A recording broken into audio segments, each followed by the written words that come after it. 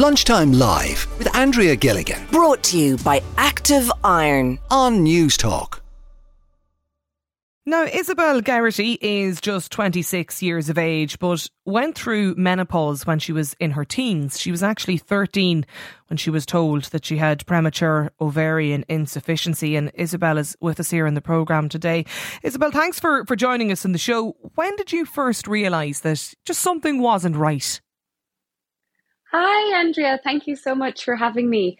I was in, I'd say, second or third year of school, and I had just got my period, and then it stopped kind of suddenly.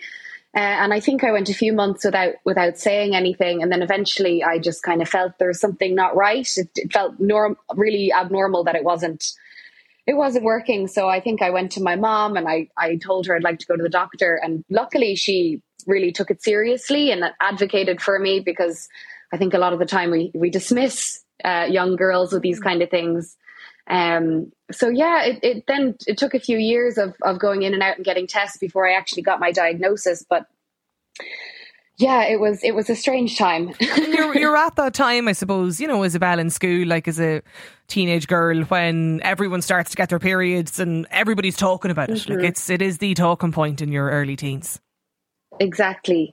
Yeah, I remember I was so excited when I got it, only for it then to go away after about 6 months. So yeah, it's definitely a really difficult kind of thing to process and go through at that time. I didn't really honestly understand how big of a deal it was at the time, only probably in the last year or two. So what exactly did they tell you? So POI is kind of like a process of elimination. Like they test you for everything else first. And eventually when it comes back with no real conclusion, they just told me my ovaries weren't working. They never actually used the word menopause with me. That's something I've learned more recently as well. But they just told me my ovaries weren't working, and that I would not be able to have children naturally, and that it would cause some health issues if I don't look after it, and to like always check back in with them. But yeah, it's it's more than you can comprehend really at that age. And at 13, what was going through your mind about the future and what that might mean, or was anything like? Well, honestly, I was sad about it, because I've always known that I want to be a mom, and I always was mostly sad about the fertility aspect of it. But actually my mom was even sadder than I was about it at the time. But now that I know more about it, there's so much more to it, like in terms of just your heart health, your bone health, your brain health, all these hormones that your body needs to be getting and is expecting. And when you're just not getting them, you really need to monitor it and make sure that you're getting them. So I'm on hormone replacement therapy now, which has been a huge help. Okay, so it's premature ovarian insufficiency. That's the condition, I suppose, or the diagnosis. Yes, it actually used to be called premature ovarian failure, but they've changed the wording of it, because in theory it's like less than 5% of women can conceive after, like, have some sort of spontaneous ovarian activity, but when you're younger, you have less of a chance. So POI is for anyone under 40. And then the younger you get, the less likely it is, I guess, and the less common it is. Is there treatment, or was there ever any treatment, Isabelle, aside from hormone, replacement tablets or medication? So yeah, there's no cure. There's nothing they can do to get them working again. The only treatment, I was on the contraceptive pill for 10 years, and that is a form of treatment. However, if you can take it, it's better to be on hormone replacement therapy, just because it's body identical and it helps your bones and everything a lot more than the synthetic stuff does. Yeah. How common is it, Isabelle? So POI, I mean, they don't really have all the numbers, because a lot of women don't even get a diagnosis or get checked. But POI, more recent studies are showing that it's between 3 and 4 women under the age of 40. 3 and 4 and out of 100 under the age of 40. So 3% of women. But then obviously it gets less and less the younger you get. And how did it affect you in your teenage years? Like, if you weren't actually told that, it was menopause, how were you impacted day to day? Honestly, it's only looking back at it all, I'm realizing the emotional kind of side effects that I would have got. I started getting anxiety and panic attacks and depression and all sorts of mental problems. That was the biggest thing. But at the time I was just like, oh, being a teenager, you know. But in retrospect, there's a huge, huge link between mental health issues and hormonal issues. So apart from that, I just didn't have a period and kind of always felt a little bit left out and on the brink. I was lucky enough in that I didn't have really severe symptoms, because a lot of women do get really, really severe symptoms with it. And did you talk to your friends about it at the time? Like, were any of them aware what you were going through? No, I didn't tell any of my friends. I was so embarrassed and ashamed. And I think I kind of thought if I talked about it, it would make it more real. So I told my mom, and that was it. And then I think maybe when I was like 20, I told one or two friends, and it was only this year that I started telling my friends, which is kind of crazy. So for 10 years, I was just so embarrassed and ashamed about it, which is really sad looking back, you know. But for you, was it about the I suppose at the time, kind of a sense of nearly being left out from those conversations that all of the other teenage girls are having? Is that why? Yeah, it is. It's something about POI. I mean, I think a huge part of the shame comes from this idea of being infertile and not working as a woman. You know, your body's not doing the thing it's supposed to do, and that can be really difficult. But also the thing with POI is you do miss out on all these really important life stages. You know, you're a teenager and everyone's talking about their periods, and then when you're in your 20s and people are having pregnancy scares, and then people are having babies by choice, and then all this is going on, and you can't relate to any of it.